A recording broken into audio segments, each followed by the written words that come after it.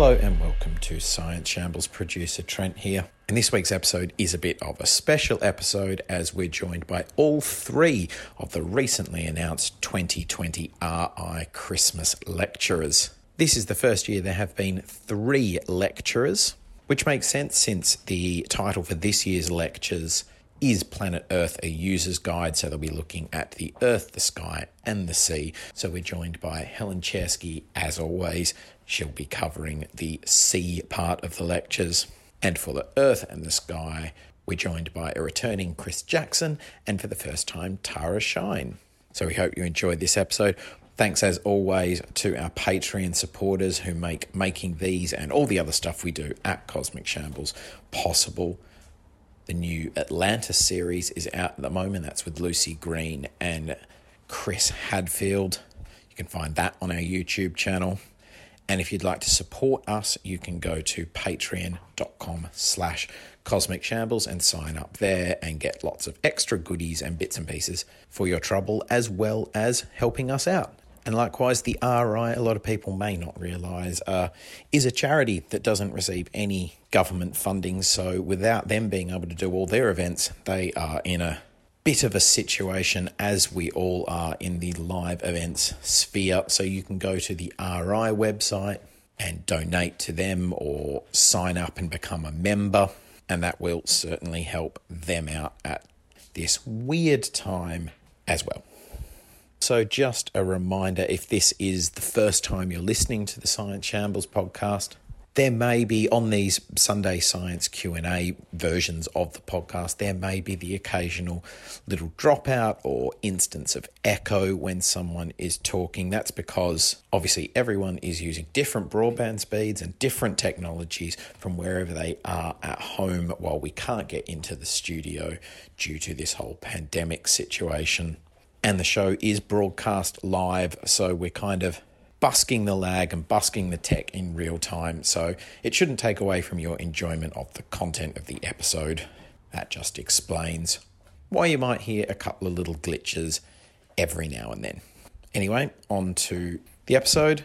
To start, as always, here's Robin.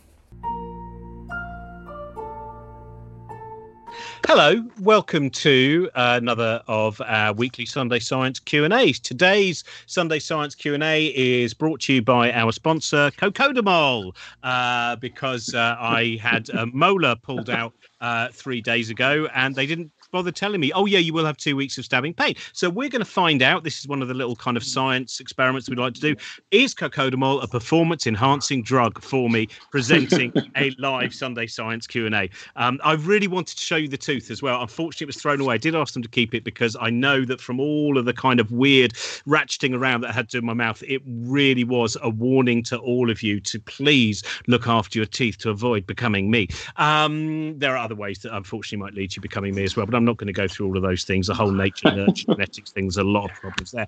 Anyway, today is a very, I find all of these exciting because I always learn something new and you always send in great questions. But today we are doing, because it is only 94 lecturing days before the RI Christmas lectures, so, you know, countdown to those scientific information moments.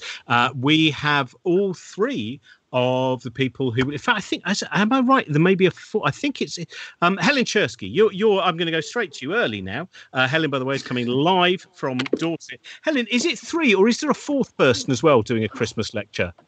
It's just the three. Just the 3 of us. It is the 3. Someone's really keeping something in the dark to hide from all of us.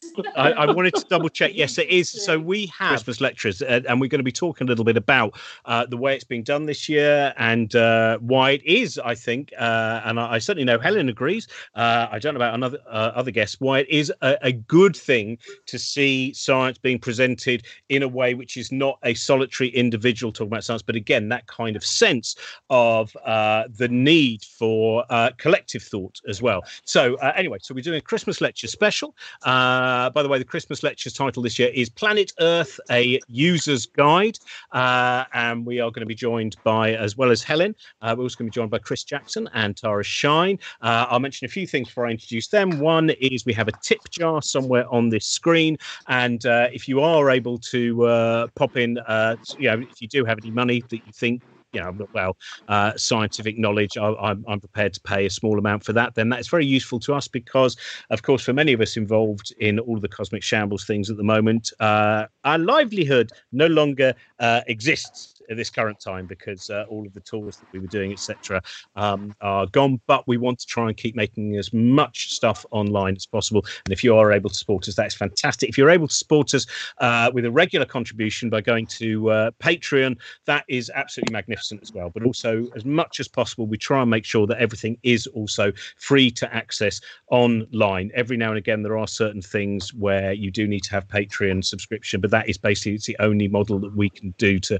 just keep being able to make stuff. And of course, that's very important as well for our producer, Trent Burton, who does nearly all of the work. Basically, behind the scenes work is a huge amount of work goes on. I should mention as well, as we're talking about financial problems going on at the moment, that the Royal Institute as well is Royal Institution is an independent charity and doesn't receive any public funding from the government. And so they also are in need of donations at the moment. They are in quite a kind of a tricky position. All the information about the Christmas lectures is on the Royal Institute, the RI site. And again, we'll have links to all of these things. If you want to ask questions live, then you can just tweet us at Cosmic Shambles on Twitter, just at Cosmic Shambles. Episode 2 of the Atlantis series with Lucy Green and Chris Hadfield is out now. And we're back with another Genetic Shambles. We're doing a fortnightly show about genetics. And that's every Wednesday. And we're back at 8:30 with Jenny Rohn, Lavanya Main, and Susie Wiles. That's pretty much it. There we go. That's all the homework done. I'm going to join Helen first of all. Helen, I know that you've obviously you as usual on a Sunday have cycled a distance that most people have not travelled in 6 months. And have you got a show and tell for us? I do. So just some context to this. I'm in Dorset because my little escape has turned into touring cycling. So I've been dealing with the hills of Dorset, which has been enormous fun this morning. So this is my show and tell. How close it focused now? I won't focus very close up. Can you see? It's a shell made of silver. Yeah. Now, the reason I have this is that probably 10 years ago now, I was doing fieldwork in the Antarctic. I left from the Falkland Islands. And the Falkland Islands, if you haven't been there, are an interesting place for many reasons. One of them is that they're obsessed with penguins to the point that their local newspaper is called the Penguin Press or something like that. And so when I left, when I was there in the Falklands, I had a few days and the ship was getting ready to go. And I thought I should have something. I should take, a souvenir from the Falklands. So I went to all the shops and they had penguin everything. They had penguin toe straps. They had penguin tea cozies. They had penguin, you name it, they had a penguin one. And then I found this one shop. And I'm not really a jewelry person, and they were selling these. And what this is, it's a shell that is modelled from something just offshore, off the Falkland Islands. And they had a whole range in the shop of jewelry that was solid silver, but every single one was a specific from the ocean, right next to the Falklands, and this really interesting ocean around there. And so, sorry, it's moving a bit, but I thought, what a nice way to be reminded of the ocean. I mean, it's not that I don't like penguins, and I did get a plush toy penguin as well, but I thought that was such a lovely idea to remind people of what's in the ocean just by having basic, because it's so beautiful, you can make jewelry out of it. And so I've always thought that person in the Falkland Islands should get more credit for not being a penguin fan, even though everybody else in the Falklands are competing to be the biggest penguin fans in the world. Anyway, so that's my show. I love that. I love the idea that you be reminded about the oceans, because in terms of one person I know who never forgets the oceans on anything that we've ever done, you are that person. We're also joined by Tara Shine. Hello, Tara. Hi, how are you doing? Thanks for having me on. Well, we're so glad. I mean, it is. Can I just check, by the way, do you have a show and tell? I do. I have one ready. And Brilliant. I am just out of the sea. So I am covering all the bases.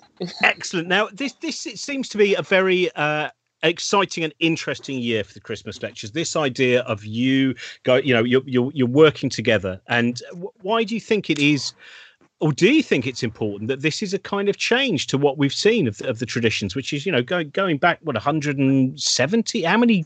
It's well over a century, isn't it? The Christmas lectures. We 180, I think. Was it 1820? It's almost 200 years, but not quite, I think.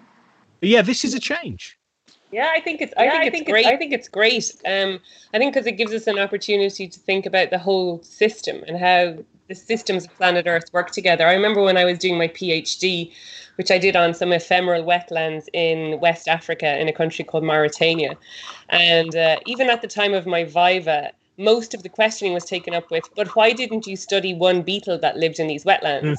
Because I'm not interested in the one beetle in the wetlands. I want to understand the entire system, how these wetlands interact and work with the desert that surrounds them and the people that live there and the migratory birds that come through, because that to me is fascinating, the system, how the system works. And I think what the three of us are excited about too is the fact that we get to use these Christmas lectures to paint a more holistic picture of the different types of science that help us understand how the planet works, and that it's no one element that can explain all this. We have to work together to understand this amazing system that is there, and that is our life support system. So yeah, I think it's fantastic. I think it's great. I mean, I should say, was not quite as far as this, but I think was it 2 years ago when Aoife McLysaght and Alice Roberts did their series about evolution together. So that seems to be like the start of I think a very healthy change to see, and they were fantastic lectures as well. So Tara, what are you going to show and tell today? I really struggled. The last time. Oh, go on, Helen. Helen, have you got another show and tell? No. I was just going to say the last time they had more than one lecture in a year, apart from Alice and Aoife, was in the International Geophysical Year in 1957, I think. So they have done it before, but they apparently only do it for the Earth, which is appropriate, but just worth noting. The whole universe, that's just one person needed, the Earth. We'll need more. Somewhere along the line, there's some strange. I suppose that's the nature of physics, isn't it? Physics, in the end, is a very singular pursuit. Can I get my other bee in my bonnet out of the way here? Sorry, Tara. So they have done astronomy. They have done the lectures on astronomy literally 20 times. And the last time, the only earth science they've done before was that in 1839, there was a lecture called The Chemistry of the Atmosphere and the Ocean. So that's Tara and me. And then in 1995, James Jackson,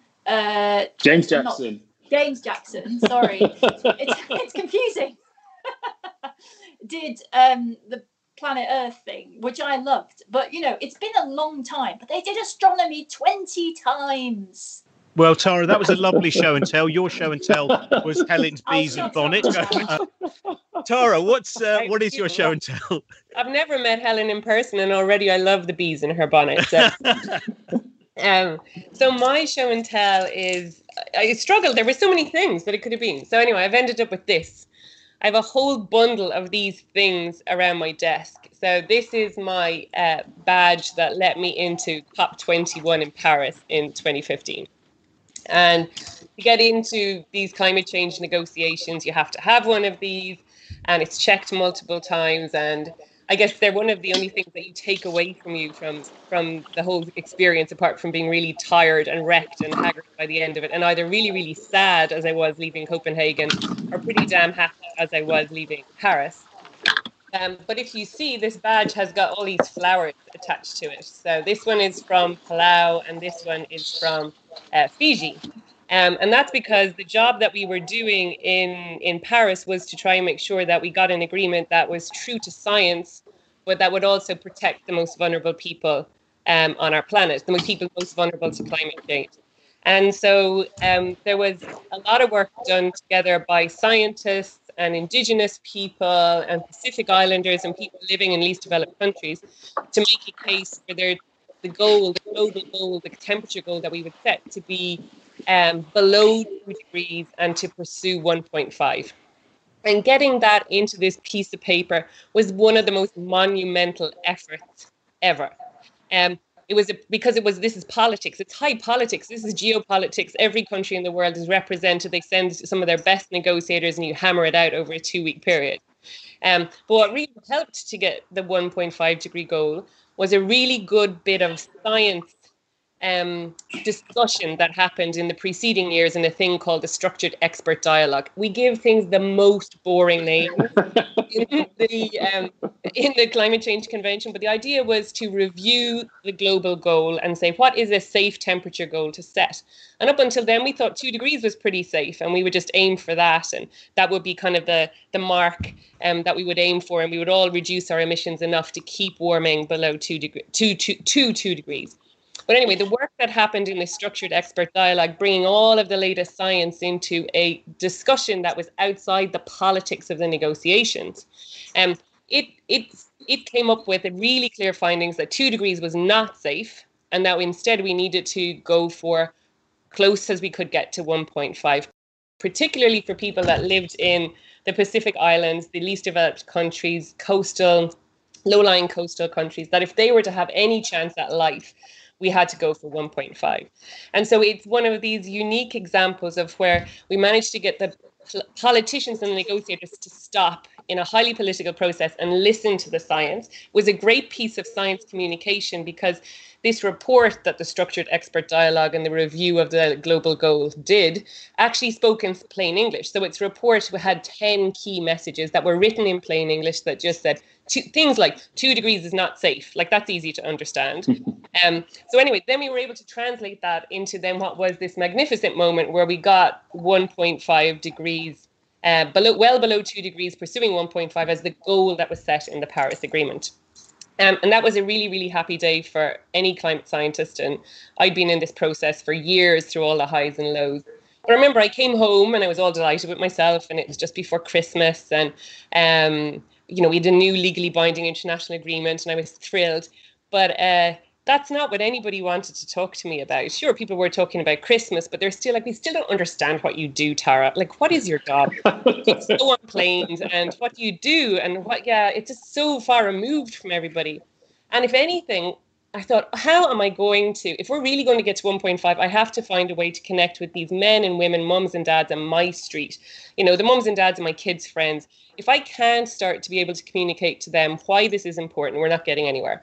And so from then on, I started to shift my attention, while still working at the international level, to working more around kind of also the role of individuals and trying to figure out how we would engage people who do not think they're green, who don't think they're a climate activist, who will never join Extinction Rebellion, but make them part of this conversation and this effort to get to 1.5, so we can create this kind of systemic change that we did.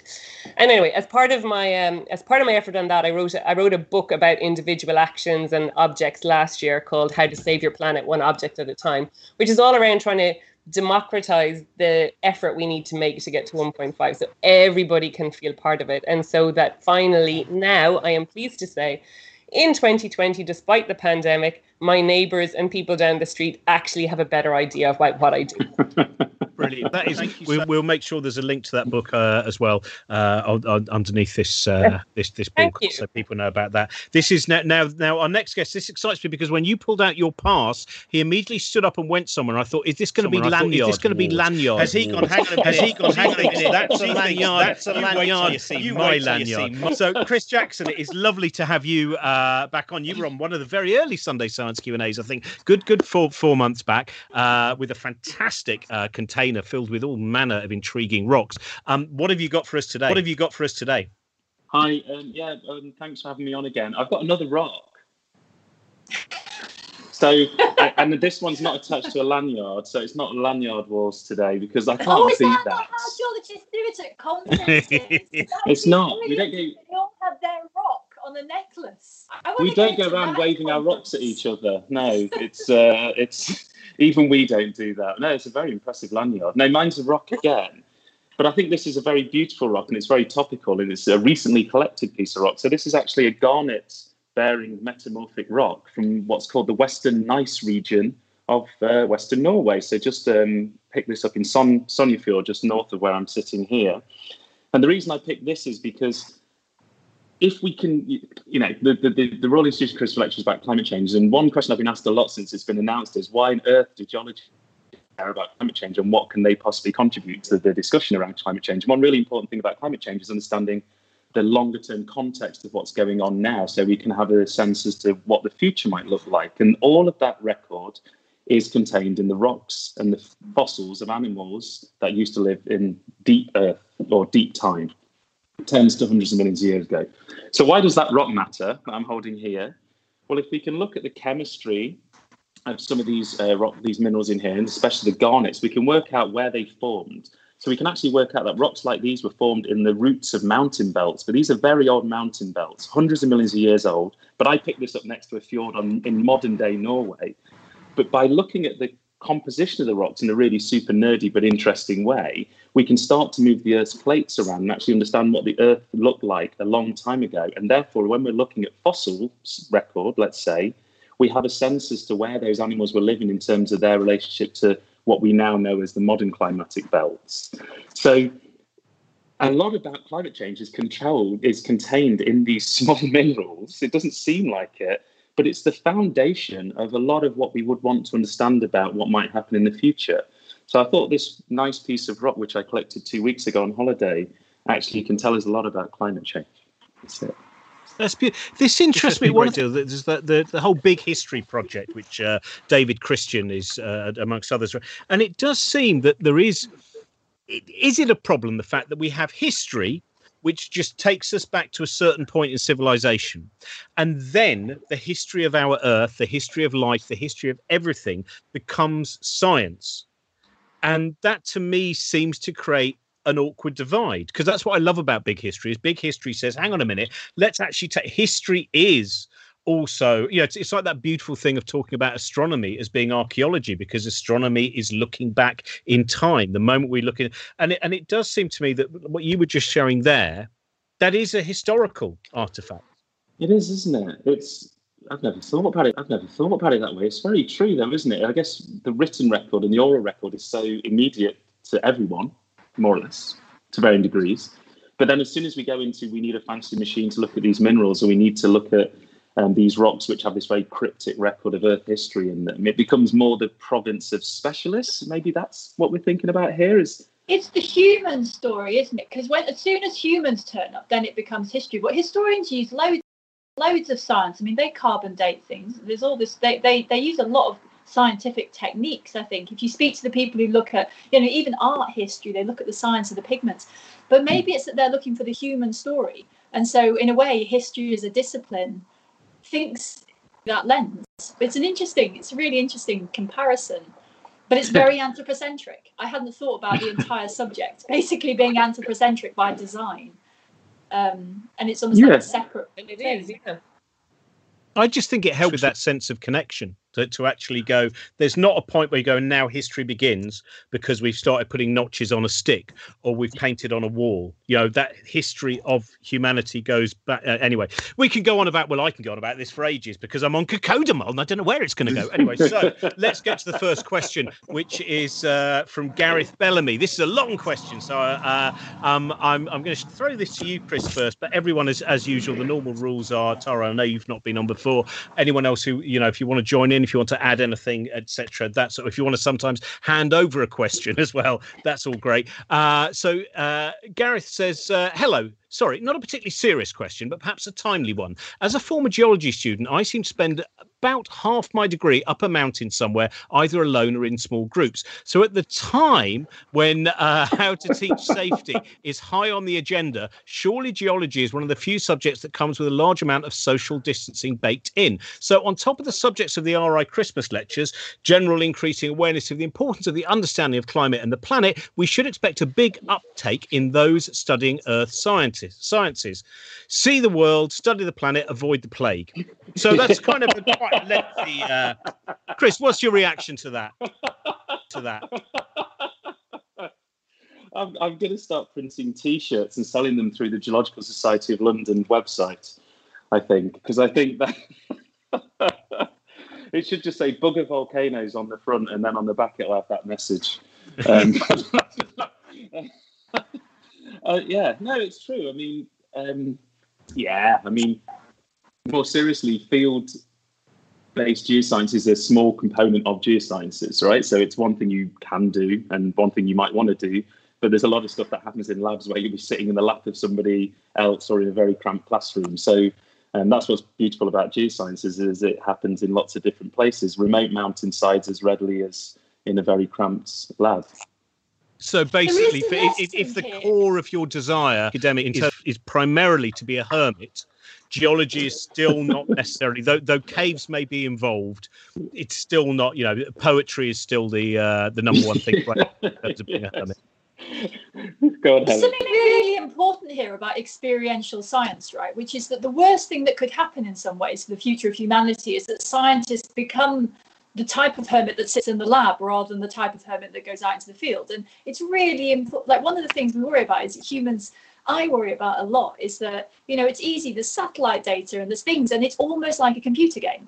And I worry that science could become very distant from the experience of being in the natural environment. And, all three of us are field scientists. And there is no doubt you see stuff in the field that you didn't expect that lets you take the science forward in a way that you couldn't have done if you were just looking at data. So actually, I wish that more scientific subjects had. So in ocean sciences, we do a bit less. The field trips aren't quite as common, but there is a little bit of that. But I feel that science should be out in the field. All of it should be out in the field, at least a little bit. If you go, the only thing you see is the inside of a lab. Someone's gone wrong somewhere, because that might be data, but it's not science done by humans. And I think we need to get back to that. And it's getting pushed away. Labs are expensive and workshops are expensive and going on field trips is expensive, even though the geologists seem to have all the fun.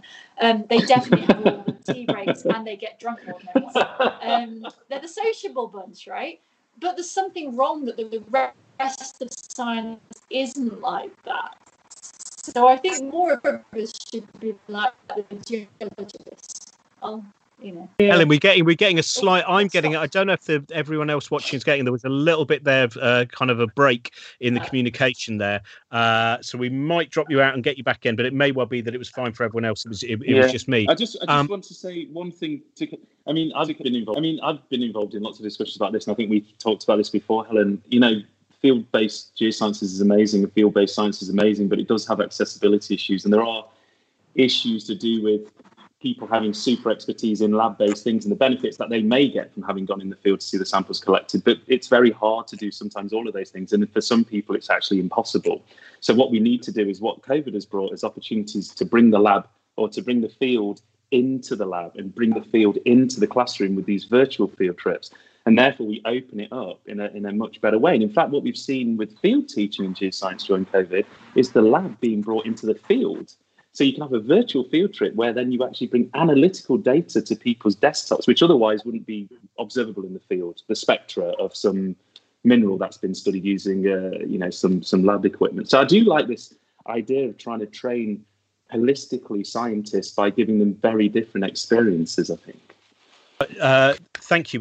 We'll move on to the next question. Charlotte, this for I'll start with you on this, Tara. This Charlotte's question kind of reminds me of Slavoj Žižek, the philosopher who said once he said it's easier to imagine the end of the world than it is the end of capitalism.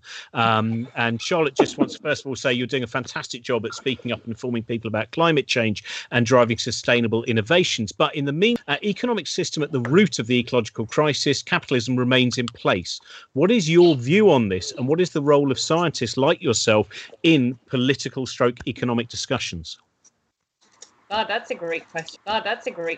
For a Sunday afternoon. She's been up on her breakfast and her lunch. Thanks, Charlie. So I think it's about the how of capitalism. I think the current form of capitalism that we have that has been all about profit and all about extracting what it can from the earth and from people at minimal cost is doomed to failure. Because we're just going to run out of resources. We're going to run out of people resource and natural resource in that system. But I think we could repurpose capitalism to have a higher purpose that was beyond profit, that looks at the contribution that business and companies make to the local communities, the communities along their supply chain. It would be a capitalism that's ready to pay for these things that we call externalities, but to pay for the pollution, to pay for the waste that they create.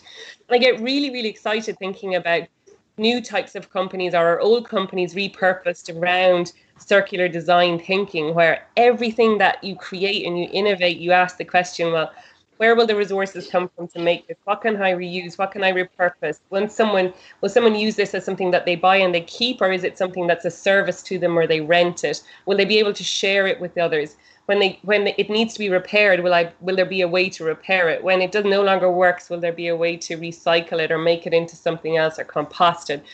And that, if I was back being 18 again right now, I think it would be something around that I would want to study, around how we're going to create a whole new way of manufacturing, a whole new way of doing business that's about a higher purpose than just making money.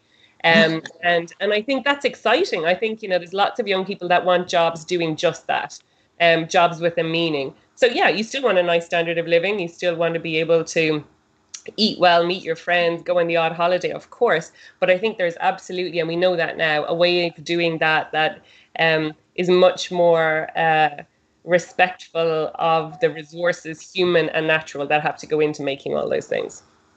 Brilliant. Thank you, Tara. This one's definitely for you, Helen, because this is about oceans. Everyone else is allowed to join in, but we always let Helen have the ocean question first. Are there bits of the ocean, this is from Matt, by the way, that are just empty? No fish, no algae, no nothing. I'm referring to areas more than just in the dark depths. So is there anywhere where there is no, I mean, this is a hard thing, isn't it? As we've talked about before, there's so much exploration of the ocean still going on. There's so much that we, to find out. Well, so there's two things that come here. So first of all, if we think about the surface oceans first, just because they're the most obvious thing to think about, there are effectively rainforests and deserts, and the rainforests are in places where two different water masses, so maybe warm water and cold water, come together, and they're like the cities of the ocean. You get loads and loads of life, loads and loads of things going on. And then there are places that are they're called oligotrophic gyres, which is a lovely word, but they're basically in the oceans of the world. There's normally a kind of merry-go-round going around one way or the other. The middle of that tends to be effectively a desert. It does have living things in it, but it's got fewer living things. And so there are these structures, even on the surface of the ocean. There are places, just like on land, there are places where lots of things grow and places where not so much grows. Now, the other question about whether it's empty comes back to, Tara hasn't even met half the bees in my box. This is another one. And it's the thought that exploration is about things you can draw on a map. You can put across, you can draw a map of a coastline, you draw across and you go, okay, the thing is here and now I'm going to clear off. Whereas actually it's about a process. So even in the places in the ocean where perhaps there isn't as much growing, there are still things going on that are driving the engine of the planet. So even in, perhaps just underneath the oligotrophic gyres where there isn't very much life, it's maybe dark most of the time, there is still enormous amounts of heat being transferred that are driving weather. There are still enormous nutrient flows of other types moving things around the ocean. You still have density changes caused by, evaporation due to sunlight or salt coming from various places. You've still got all these mixing processes. So the thing is, there's still stuff happening. The engine of the ocean is still doing things. And I really think we need to get away from this idea of the ocean being about what's in it. Life is a part of the ocean engine. It's not a thing. It's not like the paint that sits on top of a canvas. It's part of the engine. And so even if there are places in the ocean where there isn't very much living, these other processes, the rest of the engine is still functioning. And so there's a kind of perspective shift, I think, there. So there might be there definitely are areas of the ocean where there are fewer living things, but that does not mean that there is nothing of interest there or that they're somehow dead places, because it's incredibly dynamic. Brilliant, thank you. And this move on to a question about meteorology. I love that so many people say this might be a flippant question. I think the moment you do climate change, people get very, very wary. Is this too flippant? But Fletcher, this is an interesting question. He says, why can't we control the weather? We can manipulate genes, smash protons at near the speed of light, but we can't make sure it doesn't rain on Bank Holiday Monday. So who would like to take the weather question first? Tara, yes, can I throw it to you or Chris? Chris, yeah, I was going to say, I wonder why he really wants to control it so much. I love the fact that nature's bigger than us and that we might get surprises, you know. So I'm having a surprisingly beautiful warm day in Ireland. Chris is having an unexpectedly wet day in Norway. Like, you know, the climate does help us to predict what the weather is going to be like. That's what climate is. It's like that longer term view of our weather. But imagine if you knew exactly what the weather was going to be every day. I think it would be really boring. Like, I'm often glad that I live in a country where we have 4 seasons and we have one of the most dynamic and variable climates in the world. But it also means that it rarely rains all day. It probably rains maybe half the day and you might still get a beautiful hour in the evening. But yes, of course, we are starting to look at how to manipulate the weather. We want to mess around with the clouds. We want to see if we can, you know, radiate more solar energy back out into space. We are looking at all kinds of wonky and crazy ways, which may not seem so crazy 50 or 100 years from now. But some of that, you know, brings us into really big ethical questions around the extent to which we control Mother Earth and with things that we don't fully understand. And so what I would love to do is continue to live with the uncertainty of our weather, and do as much as we can to keep our climate what it is without having to resort to some of the wackier, crazier, very expensive kind of solutions that are out there, which perhaps will allow us to control the weather. But I get a little bit worried then that we're sort of man dominating over nature, and that gets me into a worrisome place. I don't know. What do you think, Chris? I just think I'd quite like to live in San Francisco. That's all I'm thinking. Like 23 degrees every day, and you know, I don't know. Oh, it gets boring though. So I lived in La Jolla in California, and it was sunny every day, and it really got to me because there were no seasons. And also, you know, they have problems because they don't have rain, so they can't grow anything, and their water supplies are all over the place. And No, I was just thinking about the ethics bit there, like the raining. Is there an argument, maybe Tara, going back to what you're saying, what you picked up on there, Helen, about like areas where they may have, because you kind of said, Tara, I'd like to keep the weather like it is, but maybe we'd like to go back to when maybe there was less kind of crop failures related to really, really, you know, kind of anthropogenically driven dry periods. So could we democratize the control of the weather by allowing certain places to have a better time of it? Depends on who owns the technology that creates the rain or seeds the clouds, and will we have a United Nations type organization that looks over that, so that, because if it's created by one country or a private entity, they maybe use that for their own self-interest. Perhaps they wouldn't be sending Imagine the weather created by committee. How awful would that be? Right? Surely the worst thing the world could do to itself. Yeah. Unpredictability is a great thing, because they tried, didn't they? They tried like breaking up. People have tried cloud seeding and breaking up hurricanes by, I don't know, blowing things up inside them or something. And it's never, I don't know. It's a lot of effort. We've ended up with a very dystopian vision of the future there. So, I mean, isn't it control? We have certain warnings where very often it does end up being there was an old woman who swallowed a fly. Well, I thought swallowing the spider would actually sort that out, but it now seems to be that I have to swallow. Oh, now I'm having to swallow a cow. This, you know, there's always the idea. I mean, cane toads, I suppose, in Australia is one of the great examples where this will sort out this bit of nature. There are ramifications. The chain has now changed, and thus. Robin, one thing is for certain, we do have to think about it. Geoengineering is going to be some part of the future.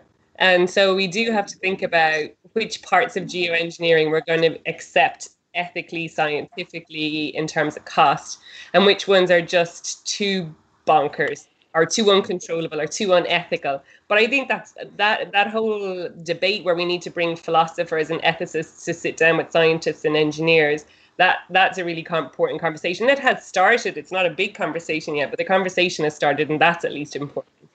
Well, if you could get it to rain frogs at some point, so I've in the Fortean Times, and it's in the film Magnolia as well, which is one of my favourites. So I just thought it would be an interesting experience. Chris, this is for you. This is from Juan. Juan would like to know, is the core of the Earth actually in the exact centre? Is it spherical? I don't think he's a hollow Earth theorist, by the way. I don't think there's. Where's this one going? Well, I would. Is it in the centre of the Earth? Is the centre of the core in the centre of the Earth? I guess is what the question is. I would say. I guess we should say yes, but I'm guessing the answer is no, right? No, he hasn't got an answer. I mean, this isn't a trick question. This is. I think it genuinely. Like so many illustrations that we grow up with, sometimes we do get, is this actually, we see that image of how the Earth, and I think it was just interested to know, is that basically how it works? Is it as symmetrical as we've presumed from illustrations of it in the past? What I'd say to one is it's nearer the centre than it is the outside. Right. And I guess we know that from seismology, from global seismology, from the way we look at the ways sound waves travel through the Earth, and when there's an explosion on one side, the time it takes for different types of waves to travel through the Earth and be recorded on the other side. That's how we build up our understanding of the internal structure of the Earth. And so with that, there's obviously some uncertainty about the velocity, so the speed those sound waves are traveling, and therefore how you then locate the different layer boundaries in the Earth. So I don't know what Helen thinks as a physicist, and I guess there's some imprecision in those ways of locating the layers in the Earth and the outer core. Yeah, we're getting better at it. So because there's the basic things like discovering there was liquid in there, and then discovering there was more solid in there, and you can sort of get those bits right. But it is really interesting that our only way of finding out about the inside of the Earth is basically a side effect of something else. Yeah. And so you have to. It basically you get an earthquake over there, and it just so happens that you get something else over there, and you're kind of piecing the puzzle together. And so it's really interesting because you can genuinely ask the question in the same way that we can't visit another star or another solar system. We might never be able to visit the center of the Earth, right? We haven't got any way to check. So you can do all this interesting physics where you back calculate, and then it sort of matches what you get. And there's these details, and you get a consistent picture, and it sort of looks all right. But there is a limit. I mean, occasionally bits of it, Chris probably knows more, get chucked up to the surface, and you do sample somewhere. But it must be a frustrating thing to do because you can't it's not that far away on the grand scheme of things, considering the distances that people used to fly. It's only straight down, and yet you can't see what it's like. So that's why I didn't become that kind of physicist. I did do a course on that physics, and then decided that I couldn't play with it. Well, you can always read some Edward Lytton, who was one of the Hollow Earth. I think it's Vril, The Coming of the Race, which is dubious for many, many different reasons, but one of the great kind of strange Hollow Earth novels, which possibly was confused at the time for an idea of history. This is a question from Boyd, picking up from something Tamsin Edwards talked about a few months ago when we did a similar Q&A. And Boyd would just like to know, have we any more data now on whether the months of lockdown, reduced traffic and flights, etc., made any difference whatsoever to climate/air quality? I know a bit about that. I don't know if Tara knows more. So basically, the message is, the message is that is yes and no. So it made a bit of a difference to traffic, for example. That reduced a bit of pollution, but mostly the thing is that and Gary Fuller, Dr. Gary Fuller, who was at King's and is now at Imperial, says this a lot, that when we think about pollution, the thing that people think about changes with time. So back in the 80s people thought about acid rain, and then there's been and further back than that, during the great smogs in London, people thought about factories. And so air pollution has lots of different sources, and traffic is only one of them. So traffic pollution did go down, but all the other kinds of pollution, the sorts that are making, that are generating energy, for example, or all that big fixed infrastructure, that didn't change very much at all. And so actually, when everyone stayed at home, what you see is that there was a little dip in carbon emissions from some sources, but fundamentally, it wasn't the traffic that was causing the bulk of the emissions. It was all these other things. So the traffic makes a contribution, but it's not the only thing. And actually, because it was spring, there's ammonia that was put out on the fields, and so particulate pollution went up, but it went up because it's spring, because all the farmers carried on. So and the long-term messages of the climate thing is that basically it's a drop in the ocean. These are big fixed systems, and everyone sitting inside for 3 months doesn't change the problem. If after 3 months everyone goes completely back to normal. So it's the reason it's relevant to climate, I think, is that it shows just how much you can do things differently. And yes, it was horrible for lots of people for very valid reasons. However, the system could function like that. It's opened a gate to the imagination, I think. But in terms of, have we now got some goods stored up in the piggy bank that so we can now kind of spend our carbon credits? Basically, it didn't make any difference at all. So sorry, but it can change. Yeah, brilliant. Thank you, Helen. Tara, this is from KK59, who would like to know, if the government actually cared and we decided we were going to go for it tomorrow, how quickly could the UK switch to completely renewable energy? Oh, I don't think if I know that to the precise year, but really quickly, we could do by 2030, I imagine.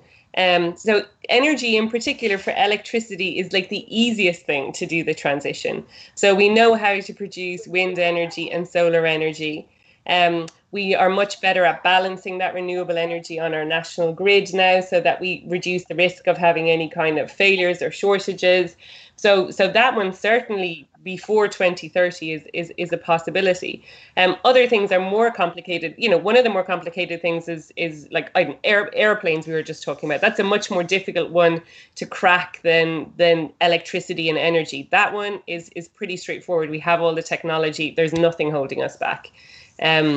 Here in Ireland, we thought we couldn't survive without this one big coal-fired power plant that we have in the middle of Ireland, and it's been shut down for all kinds of reasons in the last while, and most people haven't noticed, and the grid has been fine because the renewable energy, wind energy in particular, has picked up the slack. So that one, is a quick fix. There's nothing we're left to figure out in that one. Straight on to the next question. I'm going to try and get through all of them.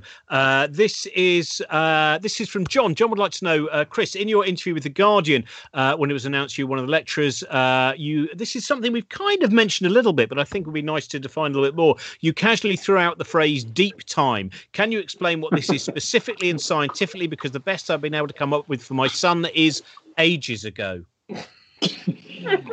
You know what? That appeals to my level of sensibility and knowledge about what deep time means. It's the sort of thing I always think of it as it wouldn't ever be on Time Team, because it's too old.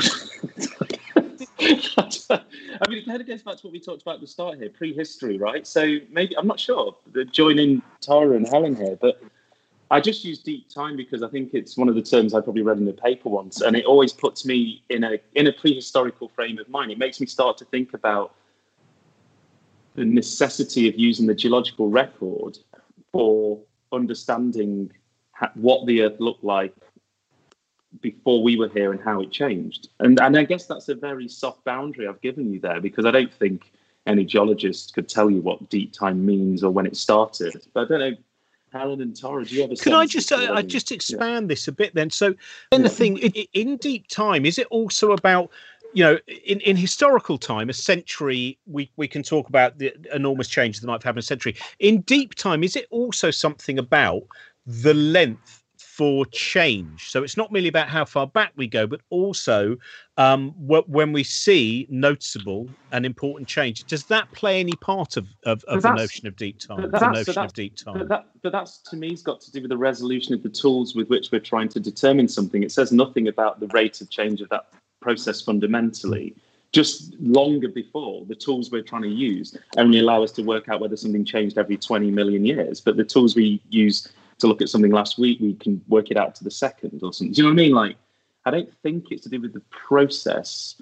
I just think it's got to do with, a human-centered, or not centered, but we're at this end. It's looking back to the origins of the Earth. But I'm interested to know what non-geoscience. Is it a good shorthand, like Pleistocene and all these other scenes, and people get lost and confused in, and so you say deep time, and it's like all that stuff, without everybody all names and what order they go in. Maybe. Well, it's something that, so I'm spending these 2 days cycling along the Jurassic coast. So I started back in Exmouth in the bit where there are no fossils. And so maybe deep time is just all of the southwest of England. It's those bits. Is it? I mean, deep time, there is that beautiful thing of seeing something like the Rift Valley and other places where there is a sheer drop of that being an illustration. You know, when we look at that and when we can actually see the layers and we realize how much each one of those layers, or we've begun to find out how many years that covers, how many centuries, how many millions of years, that those kind of illustrations help people so that it doesn't merely become a term unanchored as such, if that makes sense. Yeah, it's like the 24-hour clock and our existence being in the last few seconds. I think those sorts of visual devices are useful, and I think it maybe what Tara might talk about in her lecture, having spoken to her about, but like trying to get a bit of context of how maybe not important we are, but in terms of the totality of the Earth system and the longevity of the Earth system. But then on the flip side, how much we're doing to change that. In the brief time we've been here, even though we're kind of inconsequential, we are having this huge effect. And I think that visual metaphor is very useful to make us get back in our boxes a bit. Got the question which we were warned will take an hour of the show, so I've deliberately waited until there's only 9 minutes left.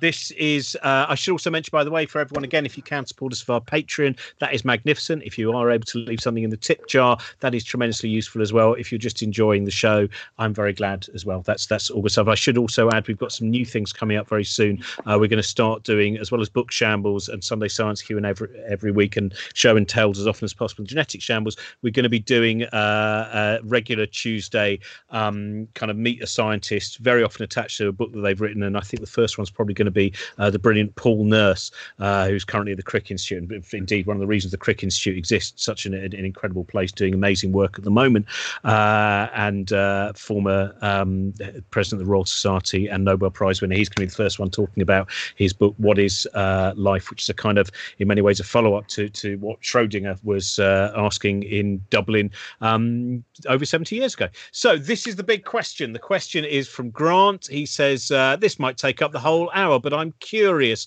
if the panel can talk about what their key issues are with university rankings. I understand things are a lot more complicated than any one list can provide, but are they of some use to prospective students at all? I sit back. I will now allow the show to unravel before my eyes. Chris, would you like to begin?